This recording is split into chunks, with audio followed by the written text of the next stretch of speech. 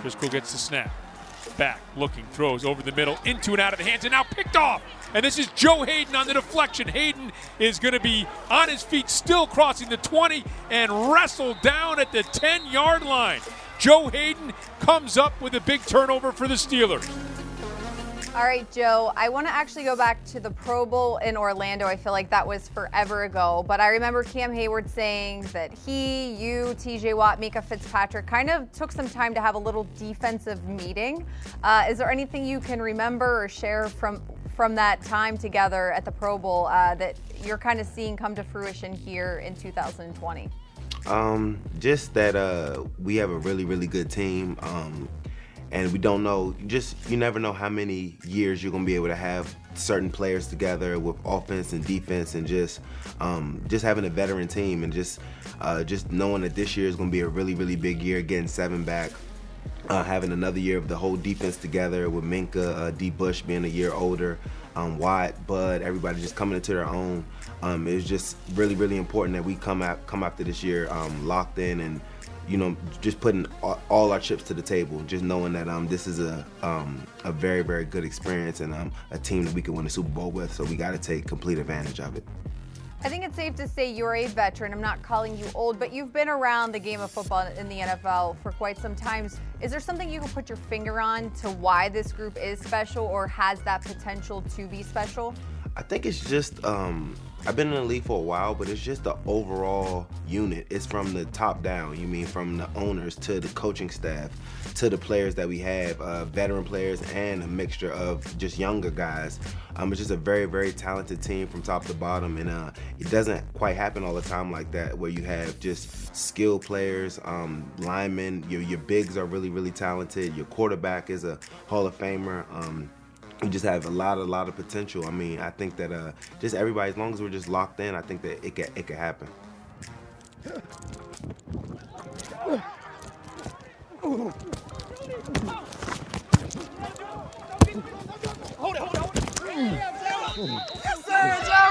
Now, you got your first interception of 2020 last week against the Broncos. This training camp, you said the goal was 8. Is that still the goal? That's still the goal. I started off, I think this is the earliest I've had an interception in the season.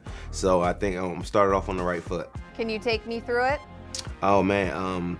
It was actually, I don't really get too many tipped picks. So actually, the ball was thrown. Minkah made a great break, and it fell off Sutton's hand. So then it was just, a tip that I was able to just be in the right position. So I'm happy about that one. Ain't nothing better than a tip just fluttering to you. I'm like, for me? You shouldn't have. What? No, unfortunately, there were no fans in the stands at Heinz Field for it. Your wife usually gets that ball, so did you take it home to her? I took it back home to her. It was the first thing she was looking for when I got back to the house. Wasn't worried about, like, hey, how are you feeling? She was like, where's the ball? Now, Deshaun Watson, the Houston Texans are coming to Heinz Field this week. I know they're 0-2, but they have played the Chiefs and the Ravens.